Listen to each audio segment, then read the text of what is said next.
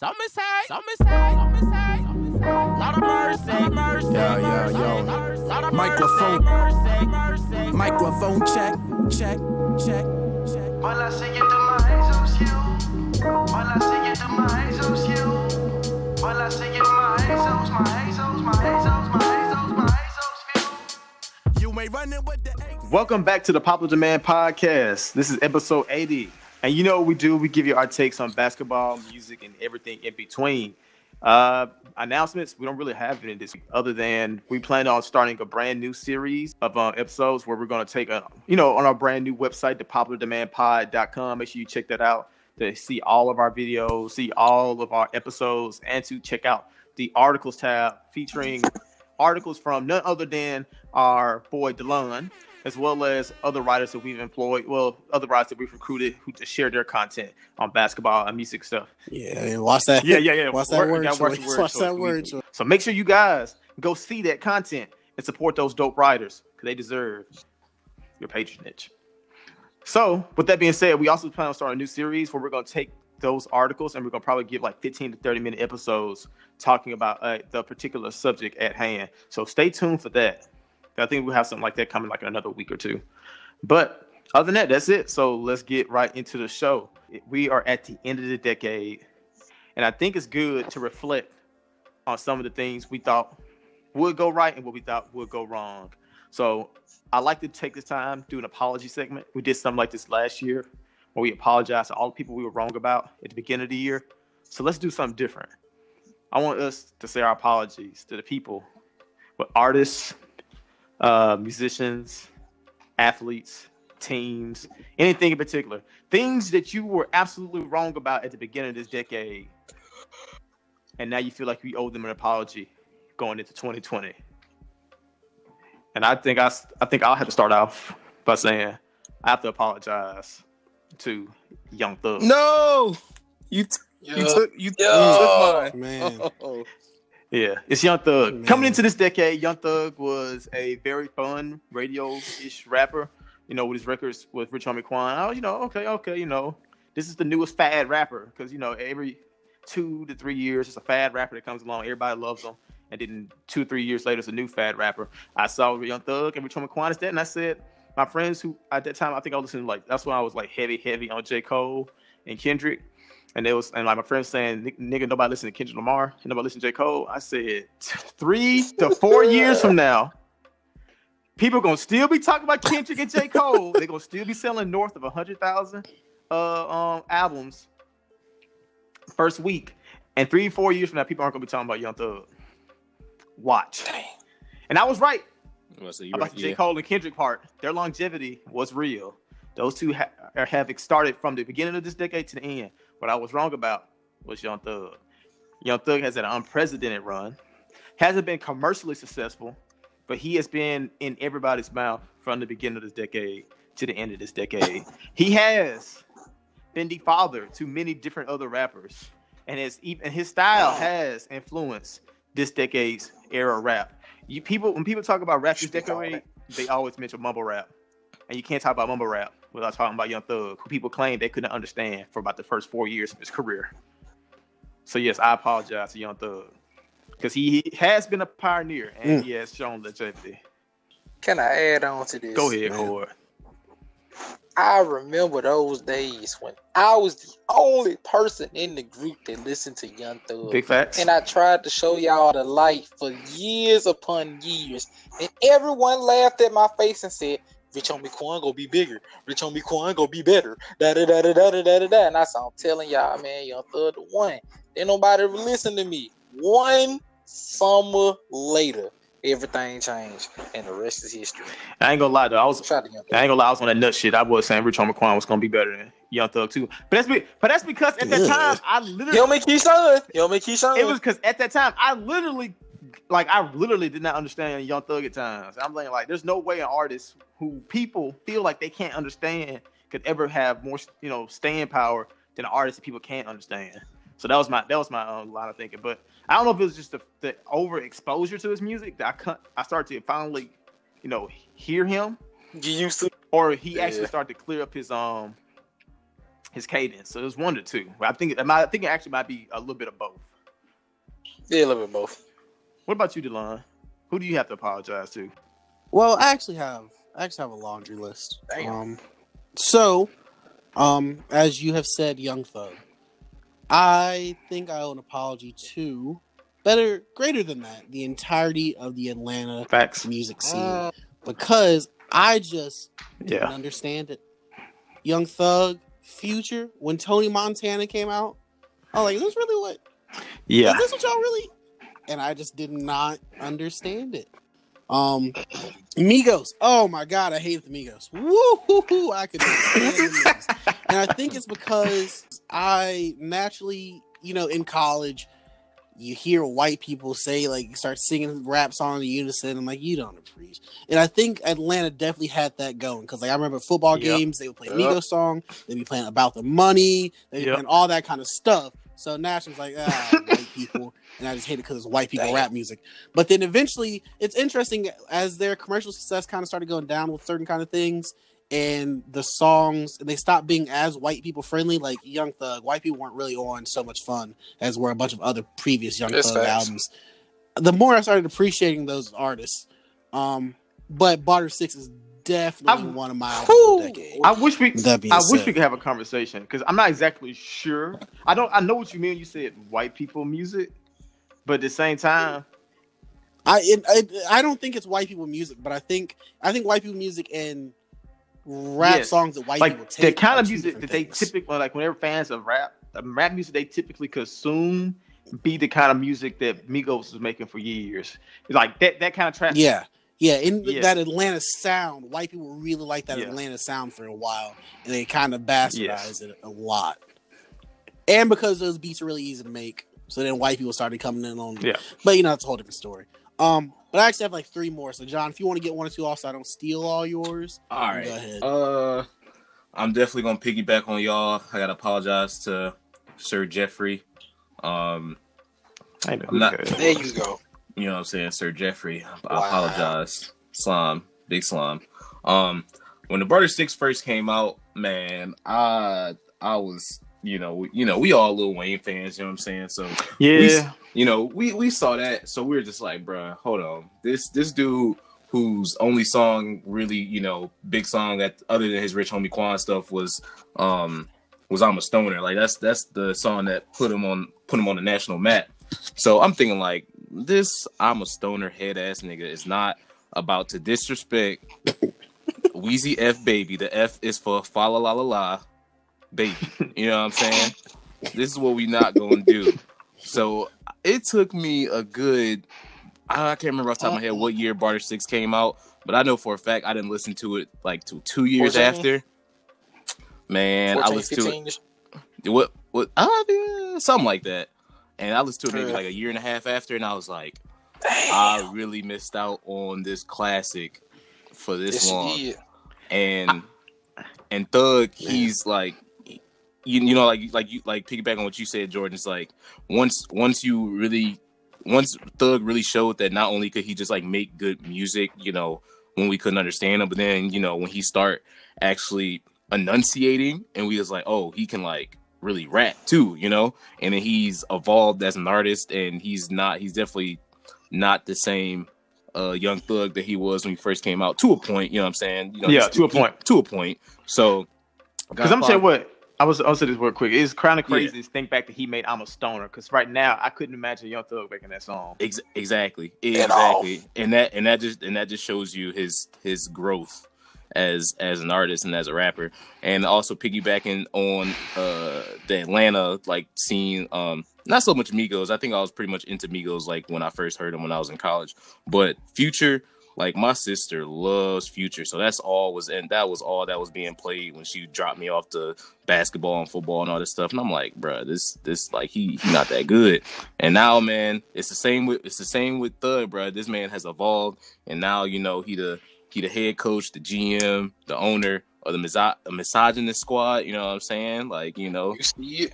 You feel me? And not only that, it's like, man, that boy makes some misogyny anthems, bro. That them boys hit. You know what I'm saying? It's really the pain that Future convey in this music. Like, and I know, and like it's like the thing is like, you know, like you think about like the type of guy Future is, and like his demographic. It's like you understand it to a point, but then you think like you look at his music and you see the type of people who listen to it. You like it's kind of it kind of shows like the growth that the culture of people, and like just kind of like the growth of people who you know back 15-20 years ago would never ever, especially not on the song, really put the type of pain they're going through, like everyday type stuff. And now that's a whole genre of, you know, we got, you know, guys like Trippie Redd and, you know, NBA YoungBoys got like it's a whole genre of people literally just like, you know, that type of music, you know. Yeah, wailing to the mic, trying to voice their pain. Exactly. I'm gonna say what I can tell you the exact turning point for me for both those artists, because I felt the same way about Future. The turning point for Young Thug was literally halftime on the Barter 6. That's when I became a Young Thug fan. I remember Cord. It was either Cord and somebody else. I think it was Jesse actually played it. And them niggas was like saying the bars. Niggas said, "I eat fish and water. I'm a bear." I was like, "Whoa, shit!" You know, that's kind of cool. Yeah, I see where you're going there. And he was just chaining them over and over and over again. Yeah, and then it's like the flow too. That's why I realized that Young Thug actually has a very nice flow to him. Like he ain't just a melodic rapper. Like he has a nice cadence and flow. I love it. For Future, it was Percocets and Strip Joint. I think that's the correct name. Cause I was like, damn. I was like, cause at first I thought like all Future did was make noise. I ain't gonna lie to you. Cause like, you know, going back to like Tony Montana, I thought like he just really just said whatever. Then I realized that he can be a tad bit introspective. Yeah, DS2 really, that whole like blood on the money, and I still count it. You know what I'm saying? Like, saying lines like that, like, you know, even if you can't relate, because I know for a fact I can't relate to what Future go 95, through, but 99%. Nah, exactly. So it's like, but that is still hit. You still feel it. You know what I'm saying? You feel the pain. You feel the struggle. You feel the tragedy and all that. But I feel like that's a hallmark of a great artist, where for sure you haven't lived their lives, but you can feel it. I always said it like when people talk about like Kendrick Lamar and J. Cole and like Drake, you know, talking about Drake and J. Cole make more relatable music. Kendrick Lamar doesn't talk about the things that those two talk about. And I said, yeah, you know, you're right. But I've actually felt Kendrick music more so than I ever did feel Drake's, because I don't know, it's the way he tells it to the point that I almost see myself in those situations, even though I hadn't been in those situations. It's crazy. I think Kendrick did it best on 2 albums actually, especially when first Good Kid, Mad City, like you felt like you were, you know, a teenager growing up, you know, in Compton. And also I think especially for when what's that album? To Pimp a Butterfly. When that album came out with all the strife and all, you know, the, you know, political stuff and police violence, like exactly, unruliness and all that stuff. I feel like, especially with the time it came out, you could really feel like, especially, you know, I mean, we you know, as black men in America, you know, we can relate to some of that stuff to a point, but you know, for people who necessarily can't relate to that, I feel like he did a very good job of, like, you know, putting, you know, putting our shoes on other people's feet. You know what I'm saying? So, but going back to our apologies, my original one, I'm gonna make it quick. I apologize to Sway Lee. When Ray Sherman first came out, man, I didn't think those dudes were gonna last longer than a year or two. You know, I thought they were young women, to be honest with you. Like the first time I heard them, I thought they were 2 teenage girls. I ain't gonna hold you up. I especially Sway. You know, they definitely hadn't finished puberty yet. But what was the breakout song? What was it called? Yeah, No Flex Zone. Yeah, exactly. and you look at No Flex Zone, and I ain't got no type, and then you obviously more so. That's why I said Sway Lee as opposed to Ray Sherman. No disrespect, Slim Jimmy, but you look at the run that this man has gone on in the last 2 years or so. Like I remember the first time I saw him. It was on Travis Scott's album when he had that song with him and Chief Keef, and it said Sway Lee as opposed to Ray Sherman. I was like, this dude sound familiar, but like I don't know who Sway Lee is. And that was just kind of the start of it. And you know, he's been on multiple. You know, Travis. I don't want to say Travis put him on, but Travis definitely helped him evolve into the. You know, he's one of those like hook guys now. Yeah. You know, and he's doing a lot of like single stuff like that too, and he's got a lot of success right now. So I apologize to Sway Lee. Big ups to him, and I actually enjoy a lot of his music and a lot of the hooks that he's been on and this run that he's been on the last like 2 years. I think the only before we go on to the next one, because I want to do at least one basketball one. I feel like the only basketball player that really deserves my apologies might be LeBron James. That's fair. I was going to bring LeBron too. Yeah, because LeBron Not Andrew Wiggins. Nah. Maple Jordan. Because LeBron James in the beginning of this decade, that was before he won his first ring. And for a lot of, like, most of my friends around me were LeBron James fans, which, like, most people in Mississippi are the Lakers fans. So they're either you're a Laker fan or you're a LeBron James fan if you live in Mississippi. That's usually how it goes. And me being a Clipper fan, it makes sense why Laker fans like to poke fun at Clippers. Now, it makes zero sense why my friends who were LeBron fans felt the need to make fun of Chris Paul and or the Clippers. Like, I never understood, like, there was never no high stakes games between the two. Like, LeBron never had to play them in the finals. Like, it never made sense why they had they like to make fun of the Clippers. But because of that, I used to root against LeBron because I wanted to be able to talk shit to them. And so naturally, I adopted that side where I was like, I rooted against LeBron, wanting him to lose, just for him to spend a lot of this decade winning a lot. Like, it went from the point. Winning what?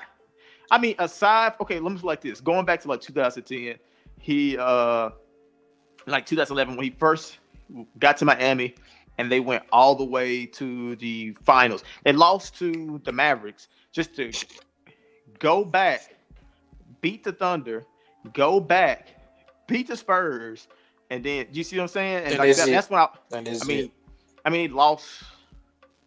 Didn't they go back and win again? No, they didn't. They only won 2 there, didn't they? They lost, went to Cleveland, lost, then won, then lost. Yeah. But I was betting against him a lot in those Eastern conferences, and like, you know, and you were right for most of them. Yeah, I mean, I was right for thinking those teams would be good, but the thing at the end of the day is LeBron James was just even when his team should not have won some of those series, LeBron James won those series, and it came from a point where I was thinking, even like even those 2 Western series he did win, you know, against the Western Conference teams, the Spurs and the definite Spurs. I really felt like the Spurs were the better team in that series, and it didn't matter because they didn't have LeBron James on their team. And after a certain point of like betting against him, I started to admire what he actually has accomplished, because LeBron James is a winner. Not winning the finals does not make you not a winner. You have to win 3 series to get to the finals. So LeBron James he did that 8 times in a row. So he won about 24 series in that time span. That's a lot of playoff wins. And with multiple sweeps in the Eastern Conference Final, in the semi-Easterns. And because of that, I have to apologize to LeBron James because I was hating to the max.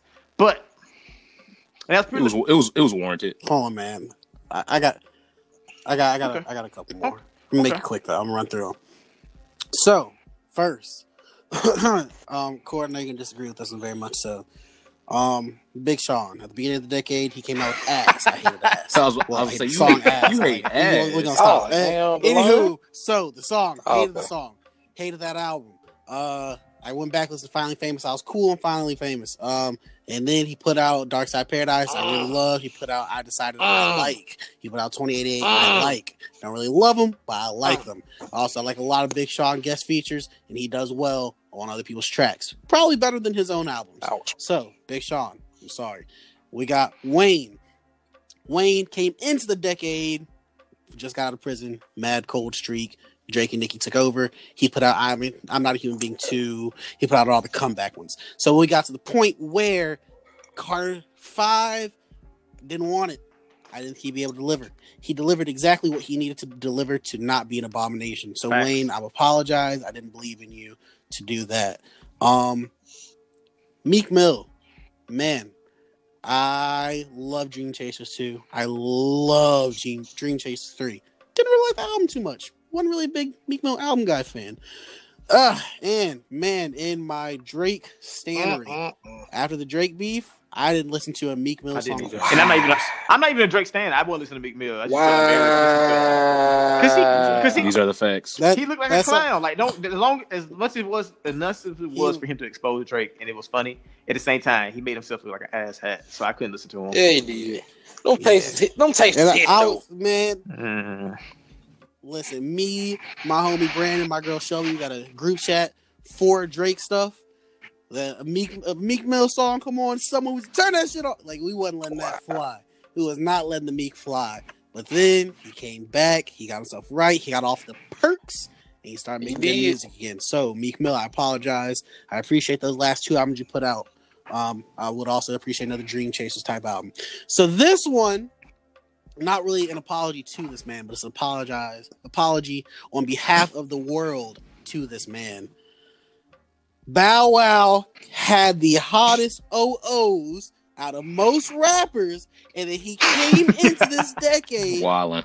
and we disrespected that man. I was not expecting Y'all this. can't tell me. Y'all Can't tell me that Wanted and Price of Fame aren't too important. I don't know these songs, Delon. You know, those are albums. I don't know Those are these albums, Delon.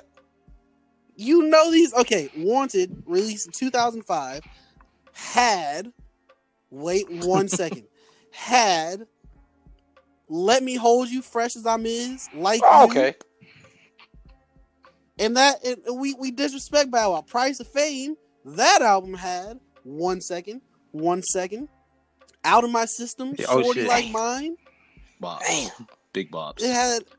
We can't Okay. disrespect Bow Wow, and then he came into the I new thought Bow decade. Wow. We just threw him to the side like he wasn't nothing. We clowned this man. We disrespected his legacy, all that he done for us, all that he's done for these younger rappers of this generation. Opened the door for Soulja Boy to be a youth and successful. We can't disrespect Bow Wow like this. How much He's Bow Wow important to paid us you in for our this? culture.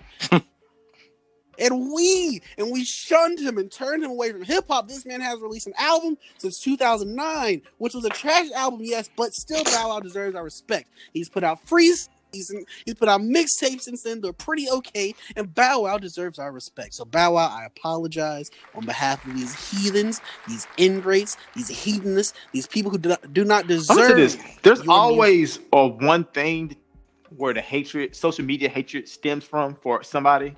I don't know what Bow Wow's was. I think I might He's be part of easy capping. He just capped too much. Oh, you know what? He was before that though. That nigga was He capping. was hated before hated, that. but he was hated before he was capping. For no He reason. was hated before he was capping for no reason. I mean, He you was got- like 5'6". I think it might be the Yeah, Soulja Boy beef. yeah. I think it was the fact that he was beef with Soulja Boy, not the fact that he like lost a beef with Soulja Boy. Oh but no, just man! the fact Soulja was that it home happened. to a pack. I remember that. Hey, bro, he said Lil B Dub stand for little bitch women, man. That's a win. That's a win. Damn. You can't come back from that. Man.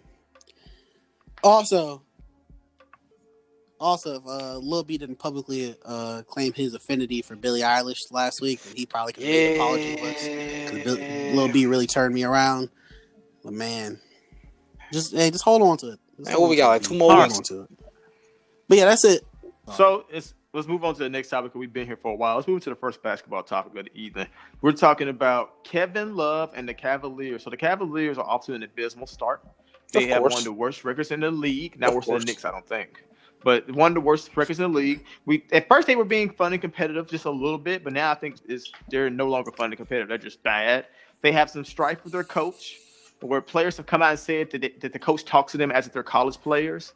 And he says that they said that the coach uses outdated language for describing offensive sets, and it kind of confuses. I was about to the say, players. hold on, what? I was about to. Yeah, I didn't know where you was going with I'm that. I'm like, We call them wait, what? jigaboos or something? I was like, hold on, Jordan. I was like, I'm gonna need you to specify my guy. No.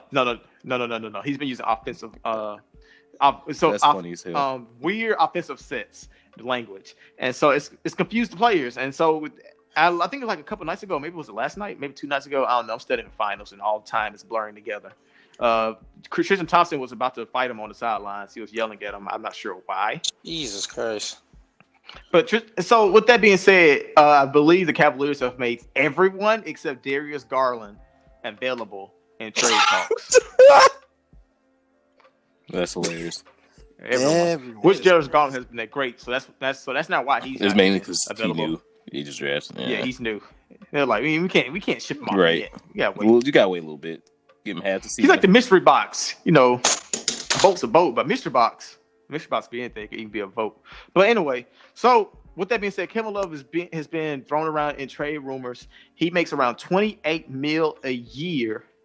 And I want to talk to you guys about destinations that y'all think that he could go to. I'm gonna give y'all a list of destinations. I want y'all to tell me which one y'all think is the best home for Kevin Love. Quick question: what year does his contract doesn't expire until? Give me a second. I had it pulled up. Kevin Love is 31 years old currently, making $28 million a year. Next year, when he's 32, he's due $31 million. He's due $31 million when he turns 33 in 21 to 22 season, and in the 22 to 23 season, he's due $28 million. So it goes right back down. So at 34 years old, Kevin Love will be due $28 million. This is a guy who gets hurt a lot. Keep that in mind. So you be paying a guy who gets hurt a lot throughout his 20s, making $28 million in 2023. So let me give y'all this list of teams. I want y'all to tell me what team y'all think should pull the trigger and trade for him. The Phoenix Suns, shout out to Cam.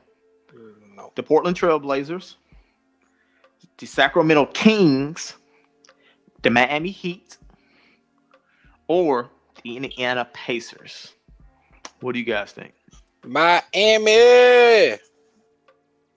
Why? Man, I think him and Jimmy Butler be a nice little duo. Him playing down low, Bam Adebayo will go crazy. They get all the boards, and you get to put him around the team with a nice superstar and a bunch of young players, so he won't have to overexert himself in the season. And what better coach to play for than Eric Spoelstra? All valid reasons. And I know a lot of people question right now the Heats, whether or not they're a true contender, so they have like one legit all-star. Bama's been playing all-star. Yeah, Bama's been playing at an all-star level, but he's still young. And you want to maximize Jimmy Butler's window. So it only makes sense that you would want to bring in another all-star. They've been tied to Chris Paul, but Chris Paul's price is too high. Chris Paul makes around $38 million a year. Yeah. And I don't think he's the right piece. I don't think he's the right piece either. Yeah, and he's probably get hurt. So a healthy Kevin Love would be interesting. You could send James Justin Winslow and James Johnson. Yeah, James Johnson. Yeah. And that's $28 million right there. That adds up. Like just straight up, you give those two, maybe another pick. Boom, your money. You might not have to give a pick up because Kevin Love gets hurt so much. Exactly. So you give them a nice young player. You get them an expiring contract and James Johnson. I think that's a nice trade, and that way you give a floor spacer next to Bam, another offensive weapon that Eric Spoelstra can use, and then you give him Jimmy Butler. What about you, John? Do you like that, or do you favor one of the other teams I named? Well, before the Melo signing, before that, Portland did all those moves like sending, like acquiring Hassan Whiteside. Before the beginning of the season, I would have said Portland. But they don't really have anything to give up anymore to suffice like getting him. So I would say Indiana. Oh, they do. Oh, do they? Well, I guess. I mean, Nurkic they could give up Hassan Whiteside. Yeah, that's fair, but he's a gigantic expiring contract. Yeah, I was gonna say if they do it, it'll mostly be for the contract. And they could throw in Nasir Little to make it a little bit more sweet, or Fernie Simmons, but probably want to give him up because that defeats the purpose of sending out too many good players. But yeah, you send out Hassan Whiteside as a gigantic expiring, and then you send Nasir Little to sweeten the deal a little bit, maybe throw in a pick. I think that could get it done. But Hassan Whiteside, I think he spoke on it, and he pretty much said that that doesn't make sense. Yeah. Because the team is bad defensively, so why would you trade me? I was gonna say, and that's another thing is that like they already bad enough defensively, so it's like that definitely won't help. So that's why I would say Indiana, because there's been rumblings for like the last like 2 years about Indiana, like I I feel like they've been trying to make a decision between Miles Turner and Sabonis.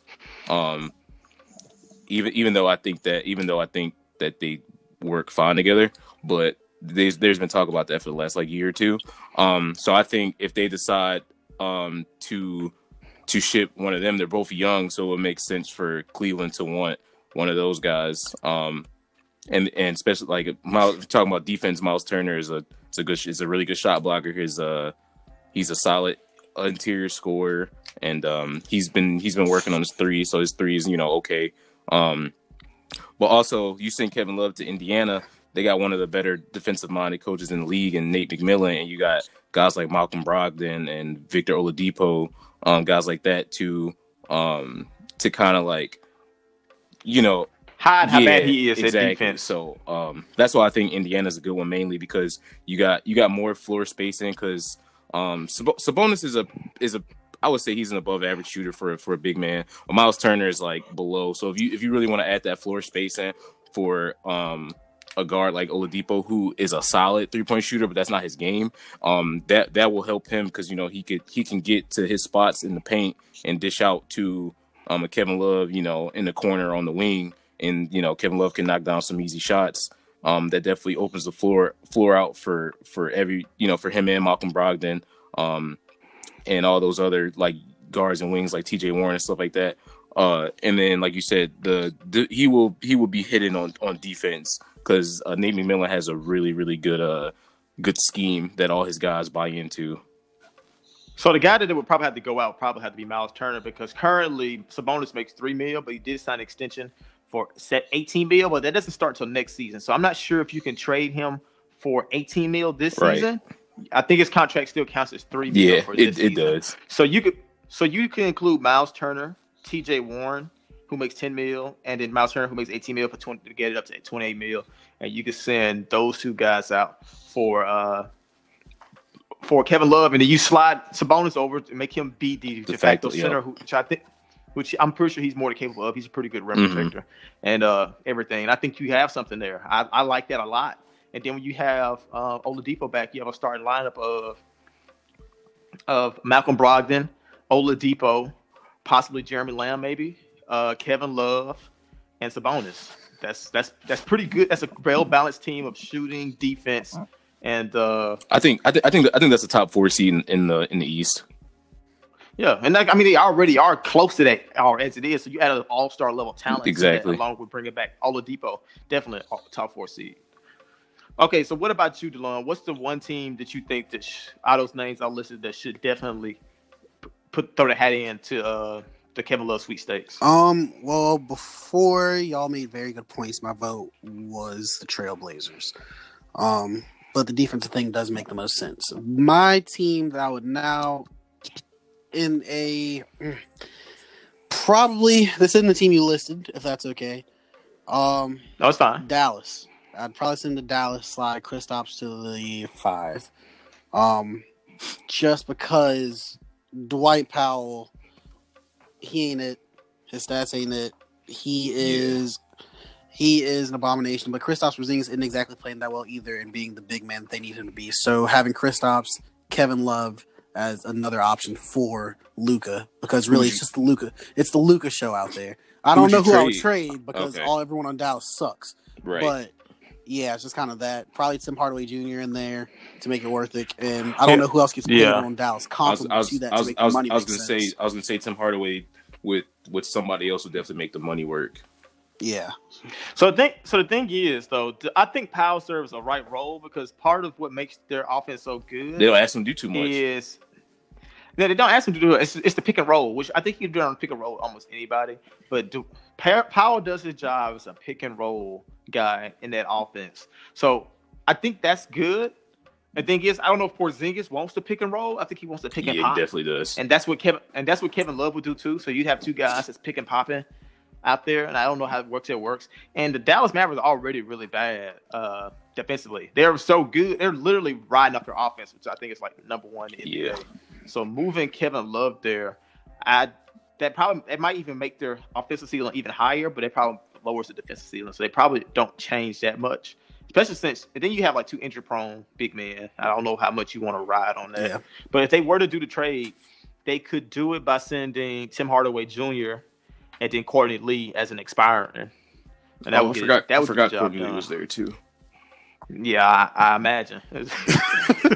Hey man, Courtney Lee used to be nice in New York, but I guess those are empty numbers, so I guess it don't matter. Let me ask you this, Delon, because I didn't list this team either. Would you entertain the Kevin Love trade for Jared Culver? No. Jeff Teague and Gorgie Dang to bring your boy home. Not Jared Culver.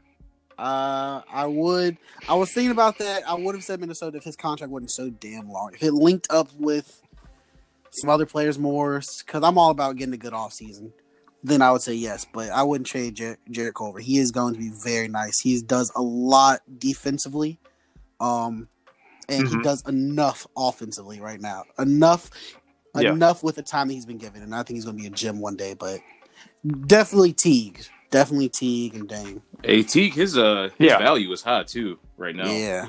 But yeah, as a tanking team, you want something young, a young guy, or a really nice pick. So if you send Kevin Love there, you're not gonna really get a real nice pick. You would think that Kevin Love would make them improve them, so they would probably get a higher pick, which means pick the Timberwolves send you probably won't be all that great.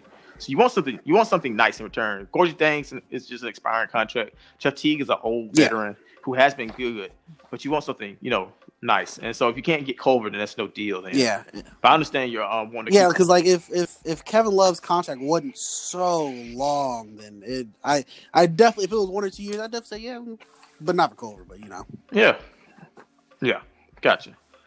All right, moving on to the next topic. I want to talk to you guys. I think it's another decade topic. Is that really what I put in here? Yeah. Okay, I want to ask you guys. We're about to enter 2020. After a very, very eccentric year in music, I want to ask you guys, what do y'all look forward to the most in 2020 musically? And I can go ahead and list off a couple of my things to get it started. I look forward. My bad. Okay. My bad. Go ahead. I'm sure this is on your list since you have a couple things, but my number one thing it's 20. It'd be 2020, so it'd be about 3 years. I'm looking forward to that boy Kung Fu Kenny. Yes, number one on my list. For the simple fact that we haven't heard from him in a long time as a solo artist, and the fact is he's done something completely different for all 3 albums. I'm very curious to see what exactly the direction Kendrick Lamar goes in the 2020s. He started out this decade with something that was like almost was perceived to be an instant classic, followed up with an album that was deemed another instant classic, and then followed down, which was one of the most commercially successful albums this decade and in his catalog. So it's going to be super interesting to see exactly what he does come off of that commercial success. Does he go back and do something very unorthodox, or does he lean more into it and does something even more melodic? I'm also looking forward to Lil Uzi. Oh yeah, for sure. Lil Uzi has been in prison, musical prison. Shout to DJ Drama. By his own choice. By his own choice.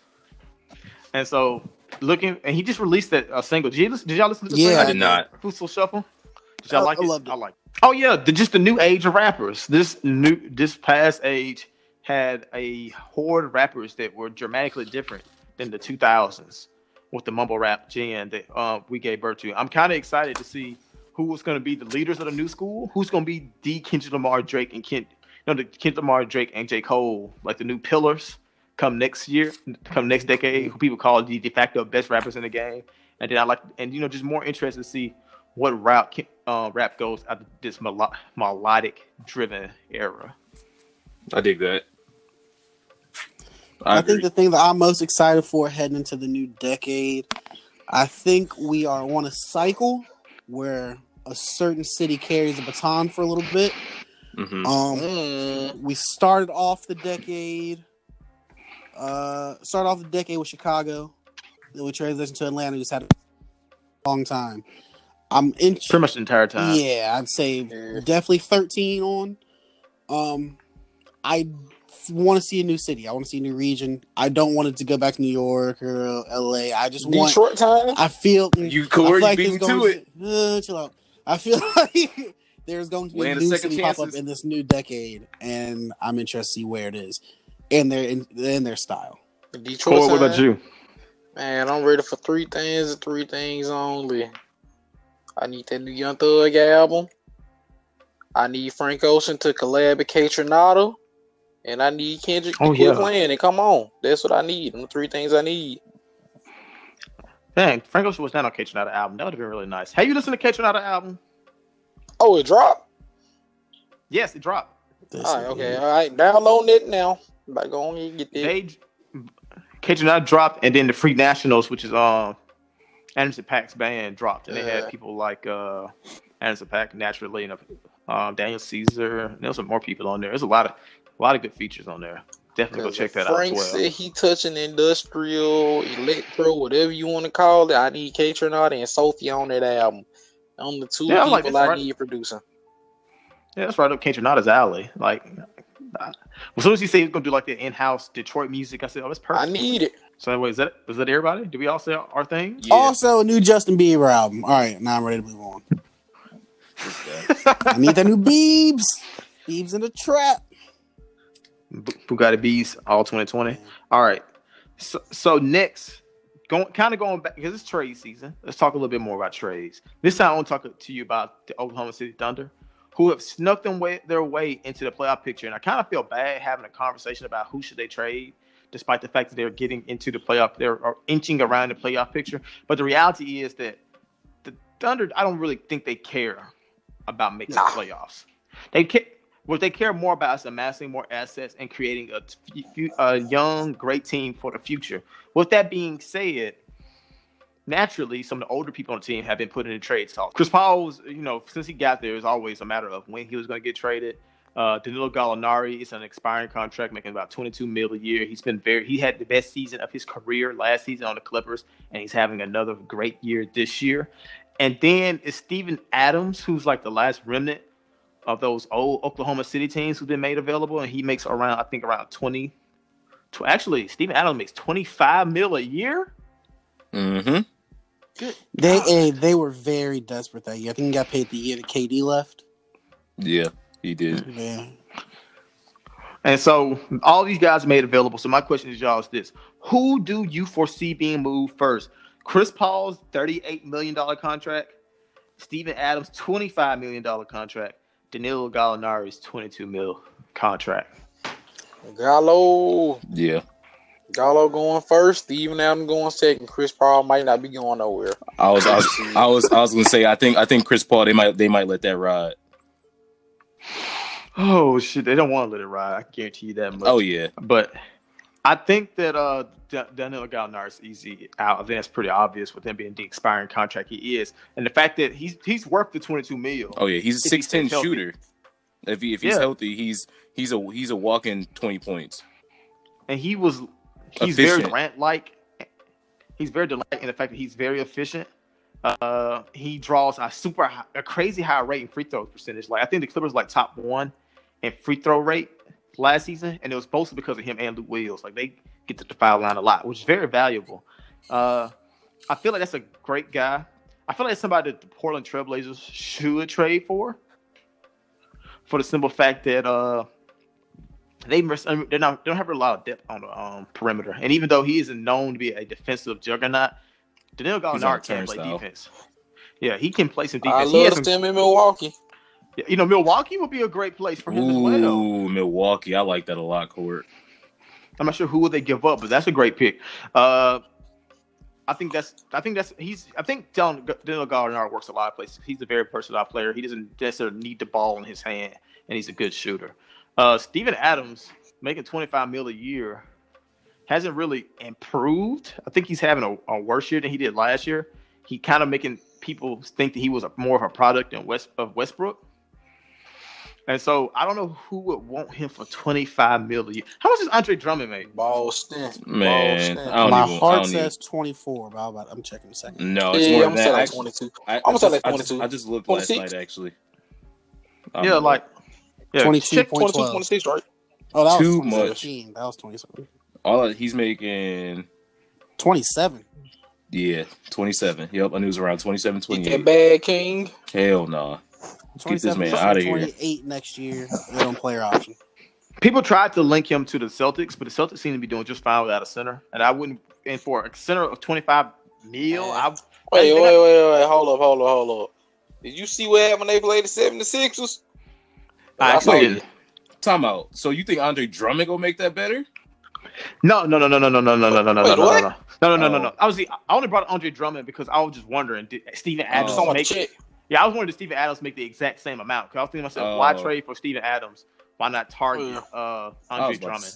I was about to say you Joel Embiid got real estate in that man's head, right? Nah. That doesn't work. That doesn't work at all. But no, Cole, I actually did miss that game, and I did see Joel Embiid went crazy.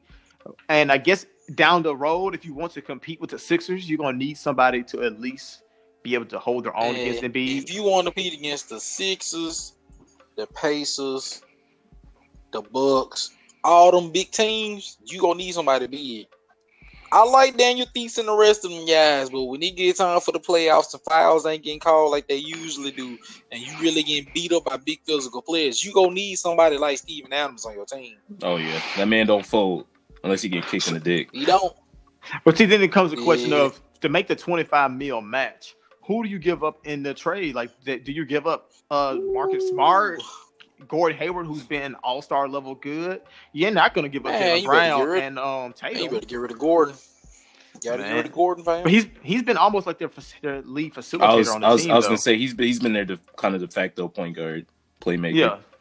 Yeah, with Kemba playing off ball. Somebody got to go. Yeah, I agree with you, Cole. I mean, they kind of have like a they're kind of like a treasure trove of riches right now. Like, Gordon Hayward could be seen as every year though. Aren't they every year though? I'm not gonna say that on paper. But Gordon Hayward is more so. I think he's more of a luxury. I guess you could move him for a Steve Adams, but it just seemed like a terrible. It seemed like a terrible talent downgrade just for a position of need. It wouldn't make sense for the Celtics. I feel like what makes no, not in the Celtics. I think it makes more sense for the Celtics than it does for the I guess Thunder. Yeah, I guess unless you trade him for like the expiring contract. True. Oh yeah, because I think the Thunder probably want some young guys. Yeah, young guys, or some picks, or some cap relief, or some picks. And Celtics do have some good picks, but at the same time, giving them up. You know how Ainge is about that. He is not giving them boys up. Nah. It's got to be the time, man. He didn't. I don't give him credit. He get away with it, but like the past 4 years, he didn't got away with not getting rid of nothing. He got to get rid of some eventually. Well, but I'd hate for the one time you do to get rid of something would be just to get Steven Adams. Actually, I would love it. Chris Paul is the biggest obstacle to be moved, making 38 million. Yeah, you have to give up some considerable amount of bodies in order to make that work. And I don't think any very good team will be willing to give up that amount of contracts just to make it work. I think the Heat have enough bloated contracts to make it work because I think Deion Waiters make like 12 mil, James Johnson make like 20. James Johnson made like 18. I think he made like 16 to 18. Yeah, he made like 16, 18. Justin Winslow make like 15. Deion Waiters make like 12. That gets close. That gets very close, if not right there. Honestly, I think that actually gets you. I think that actually gets the deal done if you trade those three. Throwing a pick. I don't think they're getting rid of Justice though. I think they really like Justice. No, it's crazy. Justice has been hurt for like the past because he was on my fantasy team. That nigga's been hurt for like a good portion of their games, and they've been winning just fine without him. That's fair. What would you do if Chris Paul? Though? That's the question. See, that's the thing about it. It depends on how they view it. Do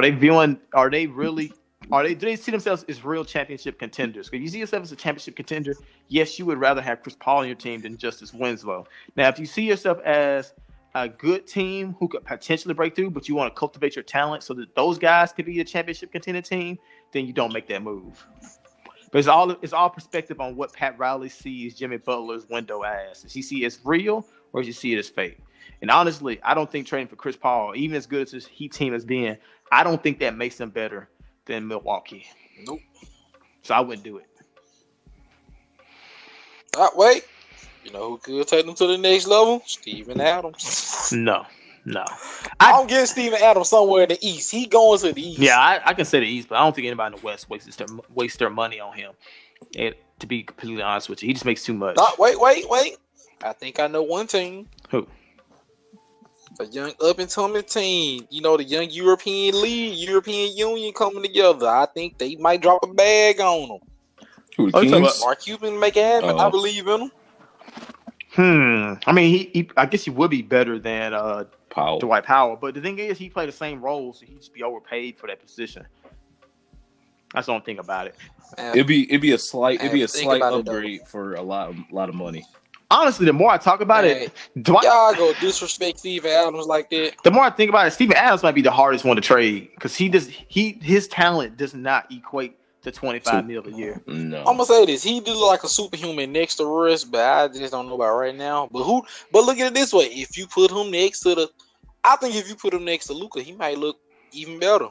Because I can't think of nobody else. He's currently averaging 11 points, 9 rebounds, 3 assists, and a block, which is solid numbers, but that's not $25 million. No, and like I say, Chris Paul and Gallinari, their talent, I say, equates almost to their talent. I say the talent equates almost to their price tags. Steven Adams doesn't, and that's why I don't see anybody actually moving for him. He's stuck. Yeah, he's the one. He's the least likely to be moved out of the three, I think. All right, let's move on to. I think it's going to be our last topic of the day. I want to talk to you guys about the Eminem and Nick Cannon beef. And no, it is not 2005. No. So apparently, Eminem hopped on a song with Fat Joe and Mary J. Blige. And Mary J. Blige. There was a very soulful sample. I can't remember the last time I heard Eminem, if ever, rap over a soul sample. Yeah, it actually sounded. It was almost pretty good. I ain't gonna hold you up. The song was it sounded good. And during the song, Eminem took a shot at Nick Cannon for some odd reason, and this is what he said: "I know me and Mariah didn't end on a high note, but that other dude's whip. That pussy got him neutered. Tried to tell him that his chick's a nut job before he got his jewels clipped. Almost got my caboose kicked. Fool, quit. You're not gonna do shit. Let her chop my balls off too before I lost to you, Nick. Watching news clips, yeah." Pause. So, I want on the record me saying everything outside of the Nick Cannon stuff was a pretty good verse. It was. But that Nick Cannon stuff. It was bad. God. Like why? Yeah. I don't understand Nah, man. Hey. I'm gonna say this: Eminem sabotages every one of his verses. Every one of his verses has something like this in it. He always does. Somehow. It's just like his verse on. I was just listening to Boogie's album on Rainy Days, and he was like, I think he said I'm a shepherd having sex with my herd. Fuck what you heard. Yeah, fucking herd. Oh yeah, I'm a shepherd having sex with my sheep. Fuck what you heard. I was like, nigga, what? Like the rest of the verse, I think was fine. It was just like that was so bad, I couldn't help but think about that, and that's the only thing I remember from it because of it. So yeah, the rest of the verse was fine. This is just bad, and I don't understand. And it was unwarranted and unneeded. Core, on a scale of 1 to 5, what do you give this diss? 2. I'm surprised you were that generous. And I'm gonna put it this way, bro. Like, Delon sent me the songs, man. I went and checked them out, and I was like, are they still serious, or are they just at the crib board at this point? Because this feels like a senior citizen SummerSlam match. I don't know what's going on, fam. Like, they were beefing when we was like 14, and they still beefing over somebody that ain't neither one of them married to. Like, who really cares at this point? Like, I don't think Mariah Carey at the crib think about either one of them. So what's going to beefing? It's like Eminem, like, if you escaped her, why you talking about it 10 years later? Like, I'm pretty sure you got other stuff to talk about, right? And I mean, that's right. No, he don't. Well, see, I don't even think that he doesn't have more things to talk about. Let's start there. But Yeah. I don't even think that's the thing. I think he's like going through his Rolodex of things. This decade of him going through the Rolodex of things that got everyone excited in the 2000s. We started off with Bad Meets Evil. We went to We started with the sequel to his last album. Then we hit Bad Meets Evil, and then we did Marshall Mathers LP 2, and then we're doing this. He tried to do the Slaughterhouse thing, get himself crowbarred into there, do ciphers, go against the president. It's literally everything he did last decade, except it's not last decade. And I think this is the last thing of last decade because he put the Long Mariah disc on his 2009 Relapse album, and Mariah Carey came out with Obsessed in 2009. So yeah, that completes the cycle pretty well, actually. All I got to say on the Tokyo Ghoul shit, Cole. I remember. Yeah, man. I told Tay this a year and a half ago. He thought I was crazy. I said Eminem in South Park if South Park ran out of episodes. Damn. That's what this is at this point. That's a crazy good analogy. Think about exactly. When you make the craziest jokes 10 years ago, of course people go love it. We never heard anything like it. But when everybody grows up and new stuff comes out and it's a bunch of new guys doing the same thing and we don't even care about them that much, it grows dry. Like, it just gets to a point where we looking at it like, all right, man, what else you got? But you guys loved it when I did this. Remember when I said this and I was talking about Britney Spears and Bruno Mars? Like all that was cool. Exactly. Like, people don't care anymore. Just rap and go home. Like, just give us some regular, normal, cool music and call it a day. But we don't want the theatrics comes out with an anymore. album dissing everybody. But he kind of can't, Core, because he kind of can't. It's a waste of time. He kind of can't just go to give us cool music because his whole his prime was him doing this. All right, so Nick Cannon released a diss in return to Eminem, and it was equally as bad. No, it was worse. It was far worse than Eminem's. You know, I know it's hard to believe. So I'm going to read some lines from Nick Cannon's verse, and I want y'all to tell me if it's hot or not. Y'all ready? Yeah. Cord, you here? Yeah. All right.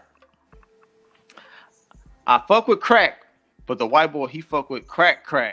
Pills and smack. Said he about to relax.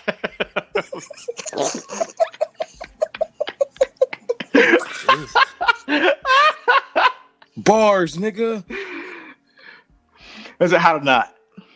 Man. Not hot. Not hot. Not hot, man. Man's not hot. I was entertained reading it back though. Yeah, it's facts. Okay, let me try this one. My baby mama killed you off a decade ago, and you're still crying about it, bitch. Now who really the hoe? Ooh. Can you run that back one time? Can you run that back? I think it went over my head. My baby mama killed you off a decade ago. You're still crying about it, bitch. Now who really the hoe? He said something. He said something there. He did. If he would have left that last little line off, it would have been hot. So this is a not. So this is a not cool. Still not. Still not. Okay. I'm called a mid. Okay. Yeah, mid. Nah, that's not much better. Okay, here's another one. My baby mom. Oh no, same one. Hold on. I heard your chauffeur got a video of you sucking a cock. You paid him, then laid him off. Now really, who the op? Is that hot or not? He keep ruining with the last line like that. Like, that's really what's killing me. Like you exposed them, you did this, that, the third, and you was like, "Now who really the op?" Like no. Yeah, just leave it. Just leave it there. Exactly. Like when you say something big like that, you gotta let it breathe. And he did not let it breathe. He just kept going. Like it was casual. So who is Nick Cannon insinuating is the op in this situation? Is he saying the chauffeur is? He saying Eminem is? Is he saying he is for snitching on him? Like, yeah, that would make no sense. Now I think about it. Yeah, like who's he insinuating? Like, who really? Okay. You know, they came like 40 fans, so he just threw it in like, oh, he was in studio better. I'm like, hey, yo, what's an op? It's an enemy. All right, then he opt in. Yeah, that sounds about right. That's I wonder if Tupac was alive there. What did he rhyme op with? Enemies, Hennessy's, ops, and cops. Hennessy, enemies. Yeah, gotta be ops and cops. Gotta be. All right. Here's the last one. Oh yeah. Also, I forgot to mention y'all that Suge Knight was on this diss track at the beginning. Free to go. So here's the next line. Suge called me the new Pac. I ain't no killer, but don't push me. How the fuck y'all got me battling Elvis Pusley? Yeah. Yo. he said that, bro. I was rolling. Yo, so terrible. I respect it. Nigga said should call him the new Pac. I ain't no kill, but don't push me. No, I'm saying this is a knot. This whole was a knot. It was fun to laugh at, but this is horrible. That man called Eminem Elvis Presley. You hate to see it. With gumption. He said it with gumption. Yeah. That might have been Elvis the last Presley. line of the verse. That I might have think been it the was. last line of the verse. That's how he ended I up. hope it is. Unfortunately. I'm not giving anybody a shout out in this situation. Shout out to Suge Knight. Yeah, keep that nigga locked up. There ain't no shout. Man, Nah, man. shit. I said this. We was talking earlier, Corey. That nigga Suge Knight, he was capping. He said, Nick Cannon, there ain't nowhere in the streets of them can go mess with you, man. You got the streets on lock, man. Everything. Hey, around man, you y'all push want the cap button, for man. bail money? You push the button. Man, if you don't get the hell out of here, Suge Knight. Man, look They at can't run man. these Bow Wow streets. called me with bail money. I'm calling him the GOAT. You know, That's about- facts score. You said what? Nah, Delon. Man, Bow Wow said, all right, bro, I got $5 million to get you out right now. Man, it's the greatest rapper to ever touch a microphone. King of the West. King of Ohio. King of all coasts. King of Akron. King of Akron. Who was LeBron? Who was Trippie Redd? Who was Machine Gun Kelly? Who's Who Kid was Cudi? Ohio? Who was Kid Cudi? Who was Marilyn Manson? She's from Ohio. She's from Ohio. That's a Unfortunately. random ass state. That's facts. They Oh, give us the boy. weirdest people, though. Hey, dude, don't none of people have anything in common. At all. Just the state. All right. You know how people say, "Oh, it's an Ohio ass nigga." Like, what is an Ohio ass nigga like? Like, Hey, if you from Michigan, you know.